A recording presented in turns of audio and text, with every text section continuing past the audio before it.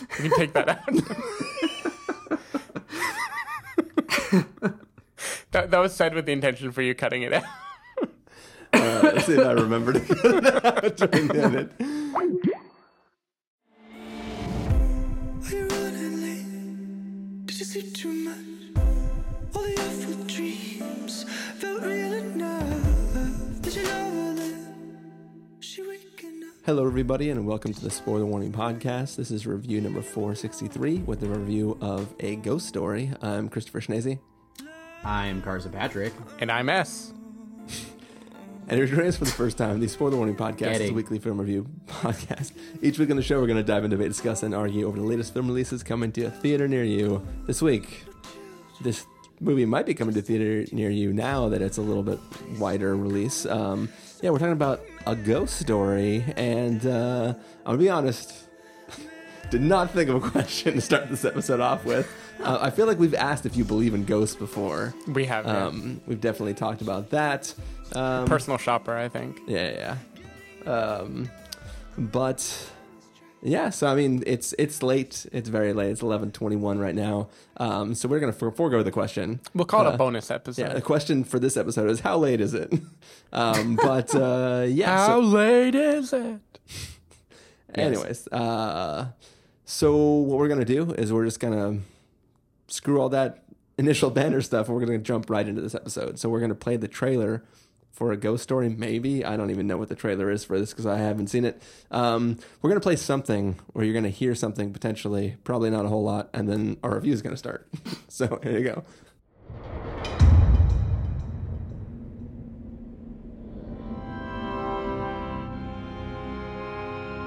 When I was little and we used to move all the time, I would write these notes and I would fold them up really small. And I would hide them. What did they say? They were just like things I wanted to remember, so that if I ever wanted to go back, there'd be a piece of me there waiting.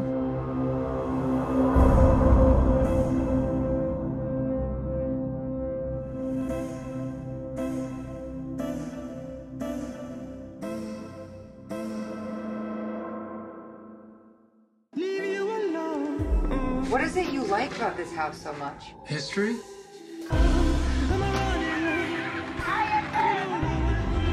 A writer writes a novel. A songwriter writes a song. We do what we can to endure. She finds someone else. Leave me alone.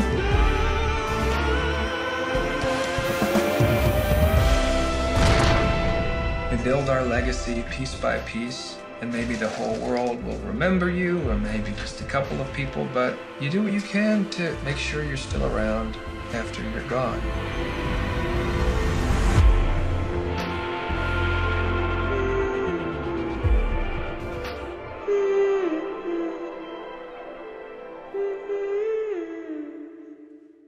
All right, so you just heard something playing related to the film A Ghost Story. I'm not really going to do a lot to try to explain it, other than to say there was a couple that live in a house, and one of them passes away, and then a sheeted ghost person is the thing that we follow for the rest of the movie. Stephen Miller, what did you think of A Ghost Story? So I think this is one of those movies where my feelings changed as the movie went on. I should start by saying this is a very, very quiet, slow movie. This is like Chris fell asleep in Personal Shopper the first time around, or if not fell asleep, at least like mentally fell asleep the first time. This movie makes Personal Shopper fully fall asleep. This movie makes Personal Shopper look like Transformers. This movie is a very, very, very slow mood building piece where even the dialogue I might still be watching the movie. Yeah, the dialogue is whispered to the point where some of it is incomprehensible. At least in the beginning, there are some signature quotes in the movie that I didn't even catch in the beginning because they're just done in a very whispered Let's be manner. honest, I don't think there are actually signature quotes in this film, because this film is every This series is this film is a series of moments, and each moment is given out of context for the most part. Mm-hmm. And while you still can piece together some context from enough of these scenes together, you're never existing in one moment for long enough to really get a sense of what is happening. Right. You're just sort of experiencing little bits of things. And I think that's a part of it is this movie knows how to build a kind of it knows how to build an evocative mood, like a loving mood toward the beginning where you kind of, I mean, just the aspect ratio makes it feel like a Polaroid, right? You feel kind of like you're looking at snapshots of some long gone relationship. From back in the day when they had the stupid round borders. Yeah. So on the one hand, it begins as a sort of very warm movie, but then it's also a very at arm's length trying to make you off-put film. And in the beginning, I struggled to get into it because it is definitely a trying movie that is not attempting to make you like it at all. It's just a movie that is going to show you this thing and try to put you in a particular place. But maybe like 20 or 30 minutes in, I really clicked into the pace of this movie. And I think what it's trying to do is very interesting and different. And the only thing I wrote down after leaving the theater was grief turned inside out. Like this is a story that's like taking a thing that would normally be a movie about a loss or a grief and flipping it where you're watching it from another vantage point. You're watching the grief itself, not the person grieving. Sure, yeah, no, but this is putting you in. It's putting you in a world where the thing loss is losing you. Like it's really hard to explain, but it's showing you things from a different angle, and it builds this mood where time doesn't really make sense anymore, and even emotions aren't fully there because this is a ghost with a sheet on its face. Like whatever you're feeling, you are kind of projecting on it. Like Casey Affleck, if it's actually Casey Affleck the whole time, I don't know. He's emoting some things. Spoilers, it's actually Rooney Mara. So he, there are emotions at play, but this is really about the feeling of being stuck in a place. This is about like long expanses of time passing and you not being able to move on and existing in a world that doesn't need you anymore. And it's like definitely incredibly art house. It's very hard to ascribe meaning to it, but once I chilled in, like honed in on that tone, when it has moments that kind of break from that, like there's this one song that I guess Casey Affleck was at least producing in the movie. I don't know if he's supposed to be singing because his voice cannot sing like that. There's definitely a scene where he has headphones in and it's just, I mean, for us it's a cappella, but it's he's listening and he's recording the audio track. So we are supposed to believe that he sung the song. Yeah.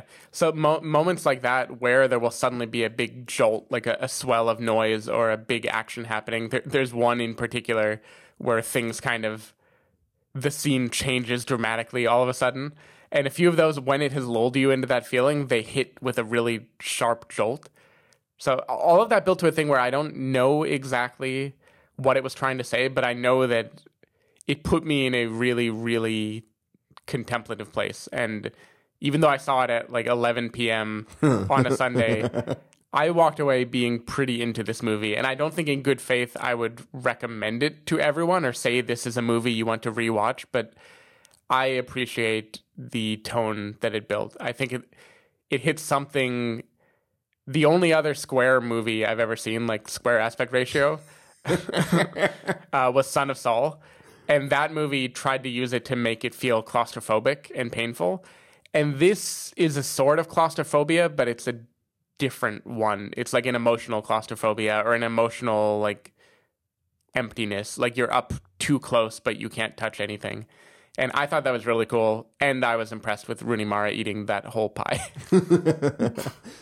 I've heard not a peep from Carson your entire reading and my interjection, so I'm very curious what is going on in his head right now. Partly because Skype was dropping me for a second, so it was just No.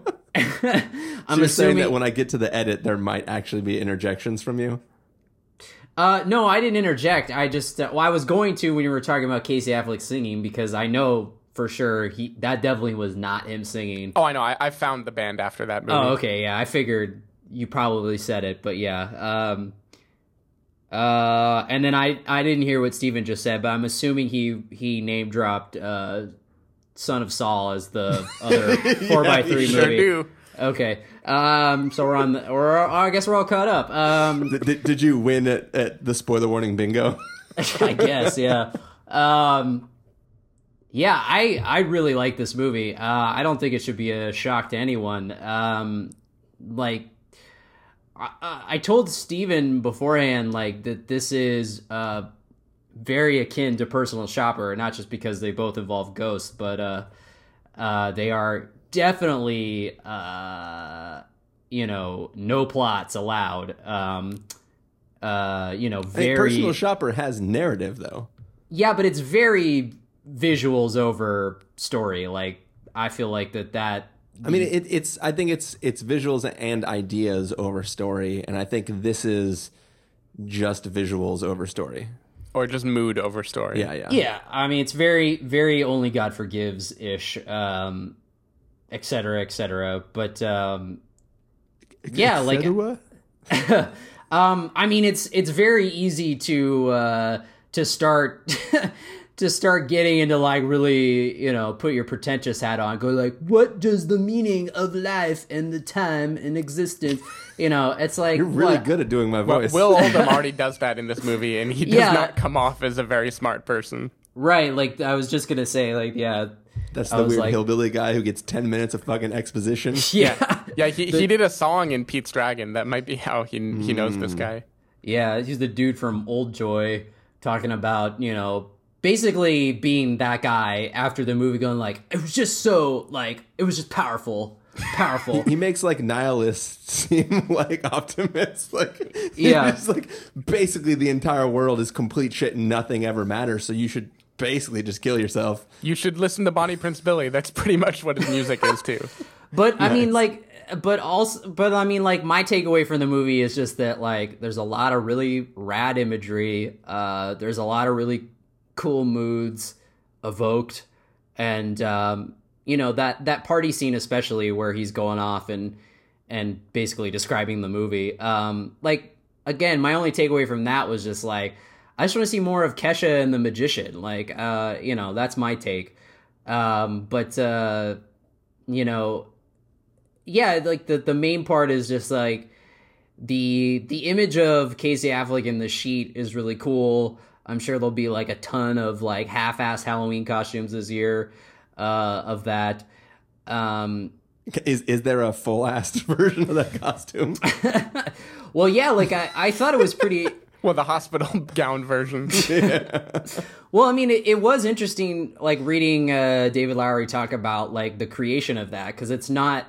one I guess would imagine like, oh, like, it's a sheet on top of your head. Well, yeah, like given that it's this like super low budget indie movie, like Casey Affleck just threw a sheet over his head with 2 eye holes in it. But no, like I mean, David Lowery like really like created this whole rig so it could like be the sheet could like lay over it and have that like perfectly round look, and like there was like a lot of detail and effort that went into it, more than just, hey, just show up in your clothes because it's indie, brah.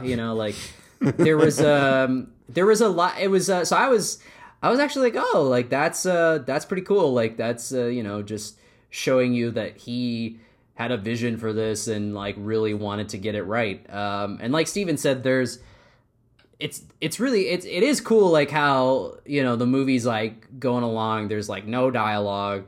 There's just the music, the score is pretty effective, and and then you like you see like just time passing him by, and then all of a sudden there are these bursts of like really kind of frightening moments, like the image of Casey Affleck in the sheet is like pretty like cutesy, like, and like it's a pretty like lovable ghost, like, oh, like it looks like this cuddly ghost, like you could buy it like Linus waiting for the Great Pumpkin. He definitely does.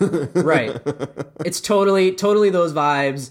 But then there are like, I'll definitely give him credit for for also like just making it like also kind of scary. Like at times I was like, oh, like this is like an actual like horror movie. Like there's lots of really like kind of, you could look at it as like a deconstruction of a horror movie. I mean, like some of the things that he does, like in terms of, you know, kind of like ghost tropes, where you're like, you know, seeing it kind of from both angles, and you're just like, oh, like, you know, so that's why ghosts scratch at walls, because they're trying to find, you know, they're trying to find what that lover left them, you know.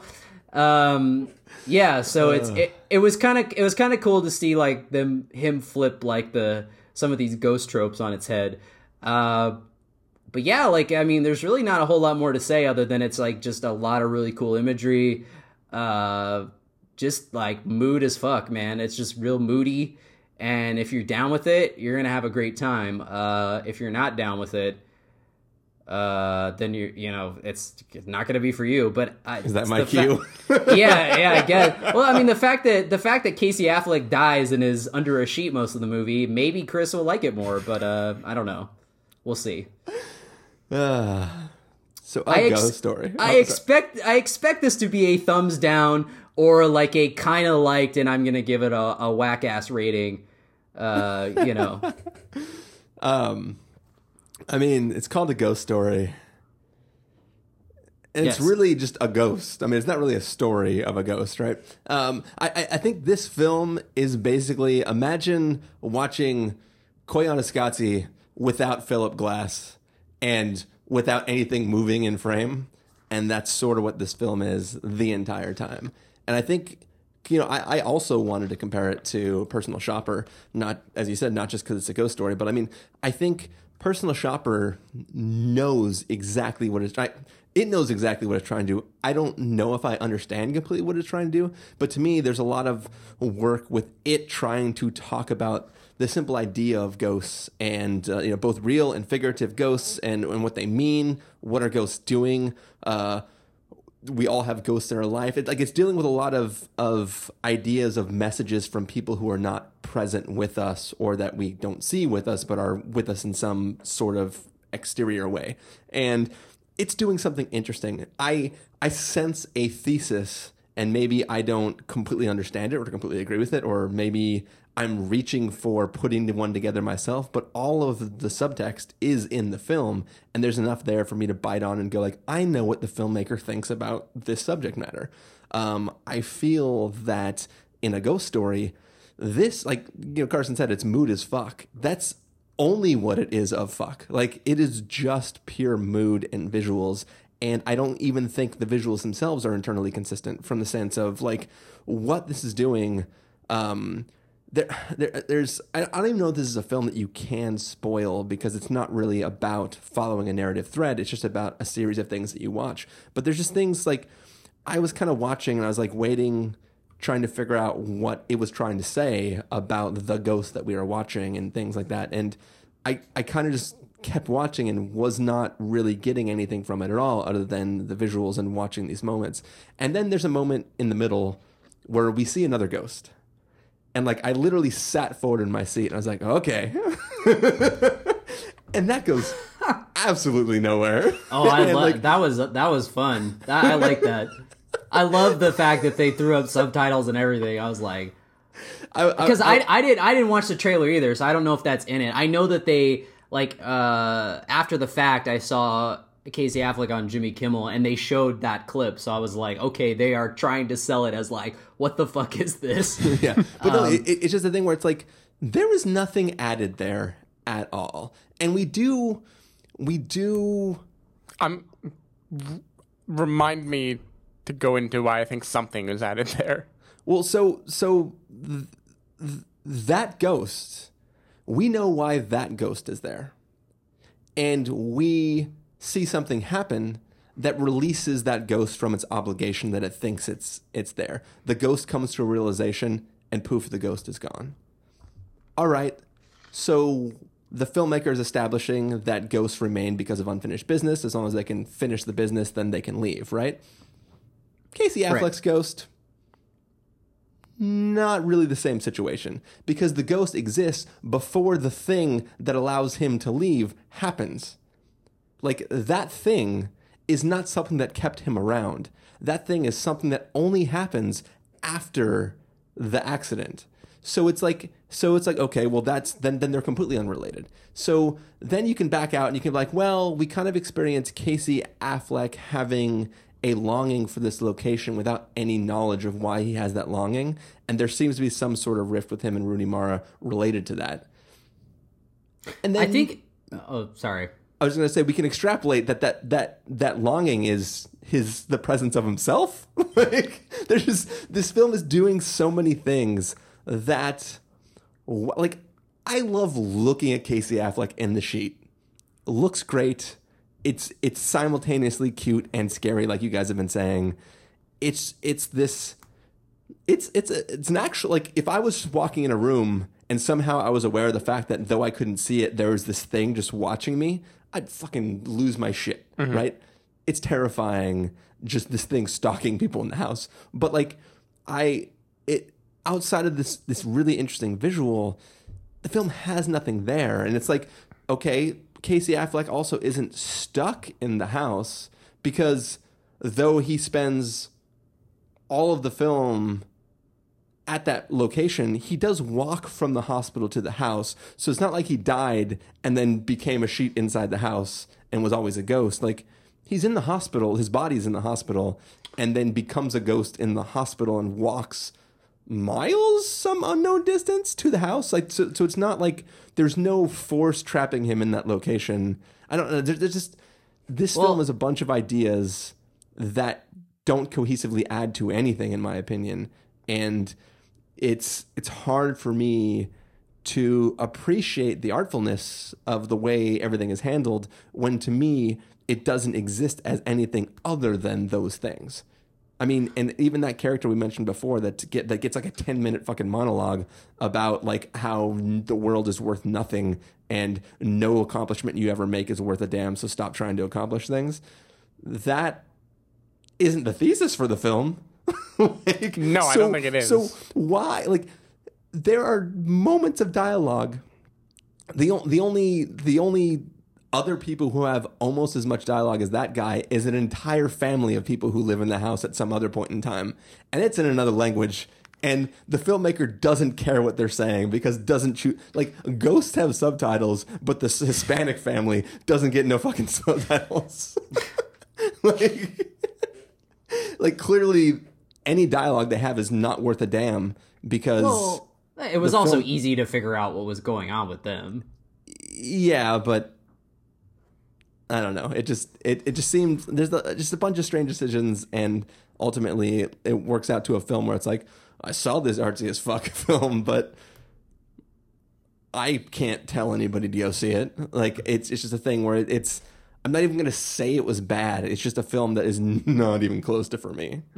Well, I mean, I don't know if we need to have a brief spoiler segment, because like some of the things you were saying, I don't know, you were trying to beat around the bush there, and I wasn't exactly following, but I guess I will say, I guess this isn't a spoiler, but the fact that I thought it was pretty obvious when he dies, he's in the morgue, he comes back, he chooses not to go to the afterlife, and he walks back to the house, and then he is chained to the house for the rest of his time as a ghost.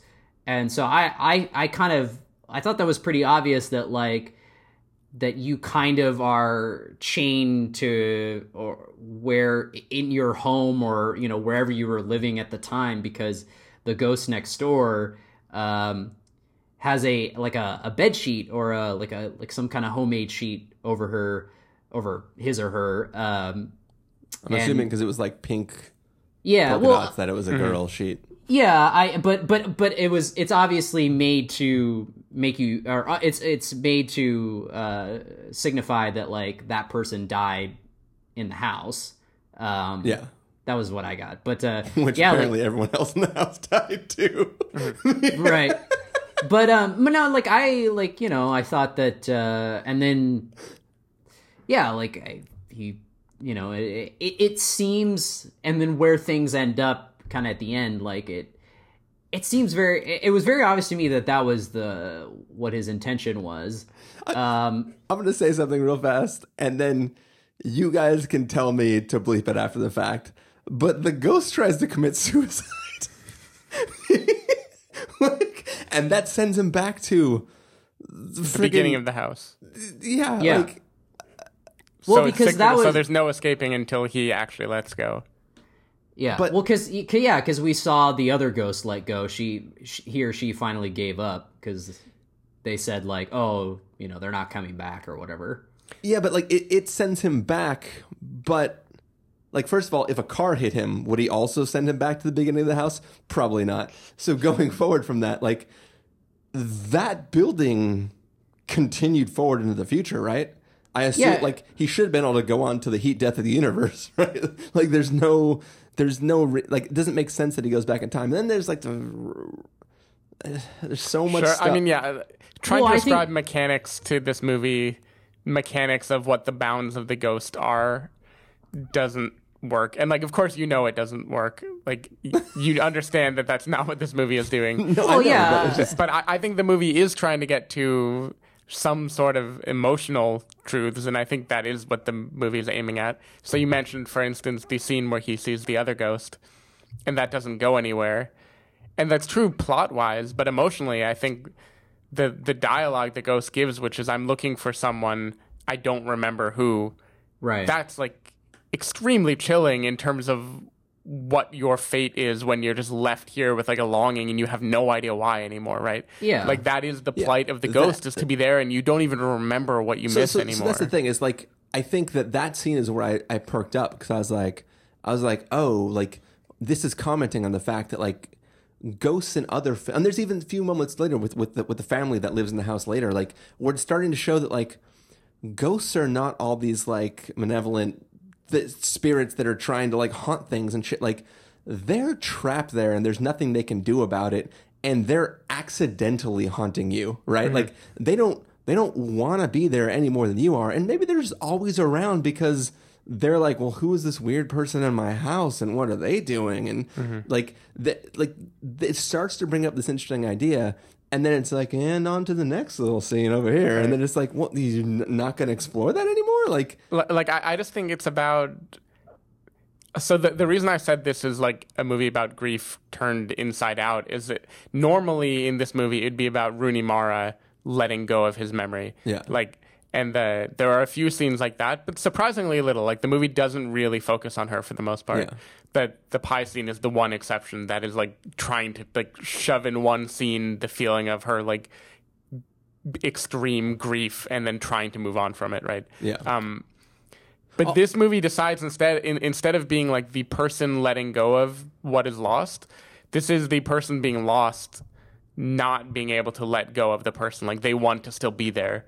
And I saw it as Casey Affleck just trying to get this thing that he wants, like piece together the world. And that's why he stays in this house trying to figure out what he's looking for.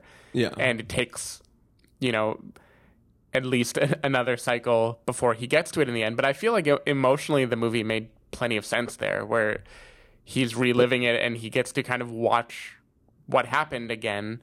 And there's some kind of emotional catharsis there where he can finally be freed. But I think that is the only moment where he's starting to kind of like revisit things that he was already present for as a living person. That had some level of interestingness. Excuse me. That had some level of interestingness to it, but like it's not a full thought. Mm-hmm. It's just like it's like an emotional idea, right? Which has no payoff in a sense. And I think it's weird too that like Rooney Mara's character is a person who has moved from place to place and has this thing she does where she leaves a bit of her behind, but like her entire being is leaving one place and going to somewhere else. And how is this character bound to one place, juxtaposed but still tied because of her willingness to like they are diametrically opposed character types. And something about it doesn't, I don't know. Right. So I think I mean, without dragging too much baggage, I think there is the idea of the place that was theirs, right? And so he can't move past it because that signifies more to him. Like, that signifies the loss to him. And she's someone who can move on, but he can't. Yeah. But I think there's like that's not just a character type. Like, that's still trying to say something about the emotion of loss. And maybe, maybe I'm wrong. Maybe this movie isn't about that at all. But that's definitely what I got from it. But I also feel that, like, there is some sort of recursive thing where the living version of him senses the presence of the dead version of him. And that is why he wants to stay in that house. Because, like, the living one is also waiting for something. And it's like, that's an interesting thought. You can make a whole movie around that thought. But this film wants to have multiple thoughts that don't necessarily run together. They're just, I had a bunch of thoughts about ghosts, and here's a ghost story. Yeah. Yeah, but I mean, I don't think it's that cut and dry. Like, I think that this movie is open to interpretation. Like, it's definitely one of those movies that I feel like it's threadbare for a reason. I mean, other than being a stylistic choice. But what do you think the thread count on the ghost is? It's definitely Egyptian cotton. I don't know, but we can ask our sponsor at Parachute Sheets. Yeah, like, I mean, I definitely, like, all the stuff at the end, and, like, him being in the future and then going back in time. Like, I just think that, like, I don't think you're really meant to, like, question the, why did he go back in time? Like, I mean, like, I think I think maybe you can have your interpretation of it, but Carson, I don't think you're supposed to question. The poster says it's all about time. I know it's all about time, but I guess it's like it's a movie that's clearly designed to put your own spin on it, like, and not to question, like, the logic of things. Like,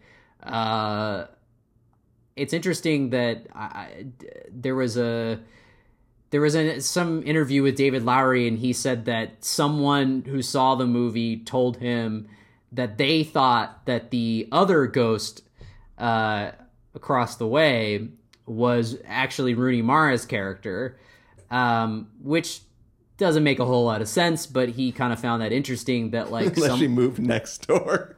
Yeah, but I mean, he at least found it interesting that someone, like, had that thought and, like, put that interpretation onto it. Like, he didn't mean for that to happen, obviously, or to be for that to be it. But I guess he was just excited that someone, put that spin on it. But I honestly was kind of, I mean, it's not really a critique or anything. Like, honestly, when that other ghost showed up, like, I wanted to see more ghosts, like, because I just thought there was an interesting, like, that whole interaction and everything was really cool. And yeah, but I do think that is obviously a crucial scene to establish that, basically establish Casey Affleck's fate as a ghost. But yeah, like, I think just, like, it comes down to the fact, and again, this is kind of like an ape situation. Like, I can't really argue, like, this movie, because it's like, we've got, like, two opposing tastes, like, I can't, like, to be like, oh, you're fucking wrong. Like, I'm just gonna sit here and waste my breath. Like, I think that it is, yeah, I mean, it is niche for sure. Like, but I do believe that the movie was designed to be open to different types of interpretation. Yeah. Yeah. I guess, like, I mean, it's like I told you at the beginning, like, I'm not going to say this is bad, but I'm also not going to recommend this to anybody just because it's like I didn't care for it. And I know you're gonna freak out when I make this statement, but I'm making it in the calmest statement I can, Carson, is that, like, I don't need to see what was written on that piece of paper, but I need to believe the director had something written on that paper, or the writer-director, right? Like, I don't need to know what it was. I'm fine with it being ambiguous for me, the viewer, but I don't believe that there is anything on that piece of paper from a narrative or idea standpoint in the filmmaker's head. And that is a problem for me in any bit of storytelling. Like you can say, like, regardless of what you believe about like the ending of Inception, like Christopher Nolan has an idea of whether the top fell or didn't, right? Like he knows in his head because it's his story, and he definitely will come down on. He may never tell anybody which side he comes down on, but he has an idea, and the entire film is made with that in mind. And I think that in this, the idea of this thing being in this place and a ghost longing for knowing what it is the entire idea. And it doesn't matter what was written on it, not from a viewer standpoint, but to the idea of forming that scene as a whole. So it's just like those type of things don't excite me because I want to feel like I'm seeing something for a reason, and that reason can't just be that, like, this idea sounded cool to me. I mean, I totally buy the fact that David Lowery has a take on what it says. This pie is good. Yeah, I mean, he has said that it was not written in the script, and he left it up to Rooney Mara to write something on the note. And he said he actually never found out that she never told them what it said. And he jokingly said that it probably says boo or something. But so you confirmed my assumption then. Yeah, but I that doesn't mean that I don't think he has a take on what it says. That was just kind of more of like, but he. What do you think it says? Like from conception though, he said, "You write whatever you think you would write." Given that I've written 4 lines of dialogue for you. Yeah, but I mean, there's no way to know that he didn't say, hey, I didn't write it down, but this is what I think, but I want you to write what you want to put, like have your interpretation of it. Yeah. I can see that for sure. Like him kind of just leaving it up in the air for, and having Rooney Mara decide, I guess, as an actor choice or something, what it would say, like, just for her benefit. I don't know. I mean, again, I think it's, designed to be, to put your own spin on it. Although, like, I honestly think that a lot of it was pretty clear, at least in terms of what he was going for. But it wasn't like kind of the last, like 20, 25 minutes of Personal Shopper where I was like, I think I know what happened, but, and I don't really care that I know or I don't know. Like I still liked it. I don't think that was the point. That was, at least for me, it was just still like, oh, it's, who knows? Like that, see, that ending is more of a that felt more to me like the director was just kind of like, oh, fuck you, I am French, and it could mean whatever you want. I don't, like that felt more of like he didn't know what he didn't know what the ending was. I mean, I'm sure he did. Like, I don't know for sure, but just like a feeling from me, like watching it, it also kind of felt like he didn't even care if it made sense. It was just like, this is what it's gonna be. Like, fuck you. But who knows? It might not be that way. But yeah. Yeah. Cool. Well, kind of felt that way. Should we get on to verdicts then for this film? Sure. Stephen Miller, if you're going to give this a must-see, recommend with a caveat, wait for rental, pass with a caveat, or must avoid, what would you give it? I'm giving it a recommend with a caveat because for me, at least, I thought there was a lot to emotionally chew on, and I think it's been well established on this show that I am the person who likes to emotionally chew on movies. This definitely set a lot of mood for me to seep into for 90 minutes. It is definitely a slow movie, and it could be trying if you do not just want to soak in a film for a while. But I thought it was a great thing to soak in. I definitely think if you're into like Terrence Malick type movies, like the Tree of Life came to mind as another thing where there is a plot, I guess, going on there, but that's not why you watch the movie. Or like, I don't know, you can go Tarkovsky. There's all these things like this style of filmmaking where it's just trying to evoke feelings and present imagery in a way that kind of jars you and makes you think. And I thought this movie did a good job of it, and it definitely doesn't outstay its welcome. Like, it is a short enough 90 minutes that even though it is moving at a glacier pace, I think you don't feel stuck in it nearly as long as Casey Affleck feels stuck. Yeah. Yeah. So I'm into it. Caveat being, this is not like a traditional movie that everyone is going to like. Carson Patrick? Yeah, I agree about the pacing too. That's really well done. I will give it a must see. I think there's a lot of stuff that I really liked in the movie. I mean, I pretty much all of it. I just thought it was really awesome. The Rooney Mara pie eating scene is definitely going to go down as a classic. I think that's already been well established. I love how you guys both comment that this film is well paced, but Rooney Mara eats a pie in real time. Yeah, real time. Yeah, it's exactly like it's this and the guy, the main guy in Buzzard eating the spaghetti in real time. This is up there with real time food eating. Rooney Mara eating the pie. So I was all down for it. I was like, oh shit, she's really gonna eat all this fucking pie. Like that's and bonus, no shaky cam. Oh yeah, that's always a plus. Yeah, it's shaky cam, no shaky cam, and it was shot on film. There you can see the fucking grain. Like, and like I don't need to know what kind of pie it was, but I want to know that Rooney Mara knew what kind of pie it was. Yeah, well, apparently she had never had pie before. She didn't know what any pie was, Stephen. Yeah. So in the script, actually, she was just supposed to take a bite, but she was so enthralled by the flavor of pie when she finally tried it. Why has nobody told me about pie before?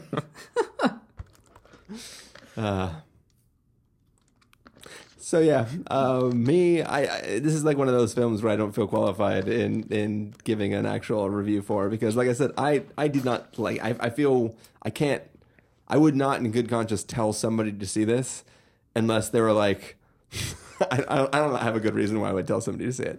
But I also, like I said, don't want to say that it's bad and give it like a negative review. So I'm just going to like abstain. So see it or don't see it. Maybe watch it back to back with Personal Shopper. Mm-hmm. Or maybe watch it before Personal Shopper. I don't know. I just feel they're relevant enough to each other that might as well make it a date. So wait for this to be out so you can watch both together.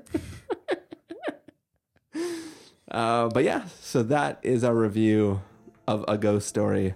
Hopefully you enjoyed that. Stephen Miller, if people want to find you throughout the week, where can they do that? They can go to twitter.com/sdavidmiller or sdavidmiller.com. Carson Patrick, if they want to figure out what kind of pie you like, how can they do that? Oh, I'm telling you, dude, it made me want pie. I went and got that pie the other night, man. Oh, delicious. Yeah, it was so good. Yeah, I don't know. You can just find me eating pie with Franco and Rooney down at the local cafe. Vegan, no sugar vegan pie or whatever. I only like pies made by Tobey Maguire. Yeah, exactly. It's all connected in this pie universe. But yeah, people can find me at ChristopherInRealLife.com or Twitter.com/ChristopherIRL. You can find the podcast over at thespoilerwarning.com, where you can get a bunch of the back episodes of the show. If you want to know when the episodes go live, you can follow us at twitter.com/spoilerwarning or like us at facebook.com/thespoilerwarning. If you want to get a hold of us directly, you can send an email to fans@thespoilerwarning.com, or you can use the contact form on our site. Music for this episode will come from the soundtrack to A Ghost Story, but there wasn't really sound. It was just kind of like air blowing and stuff like that. Oh, yeah, maybe they have that the wannabe Casey Affleck song. It's going to be the song that Casey Affleck didn't sing. I found it on Spotify. Cool. You have to send me a link to it. And then, so that's playing right now. So if you enjoyed the podcast, leave us a review on iTunes. It always helps. Give us recommendations in Overcast. And yeah, we will be back next week with a review of Dunkirk. Oh, I'm on him. Was that your... I'm on him. That's my Tom Hardy in the fighter pilot as Bane in World War II. That was pretty good. Yeah. But yeah, we're going to take off because it's after midnight now. So hope you guys enjoyed listening, and we'll see you next time.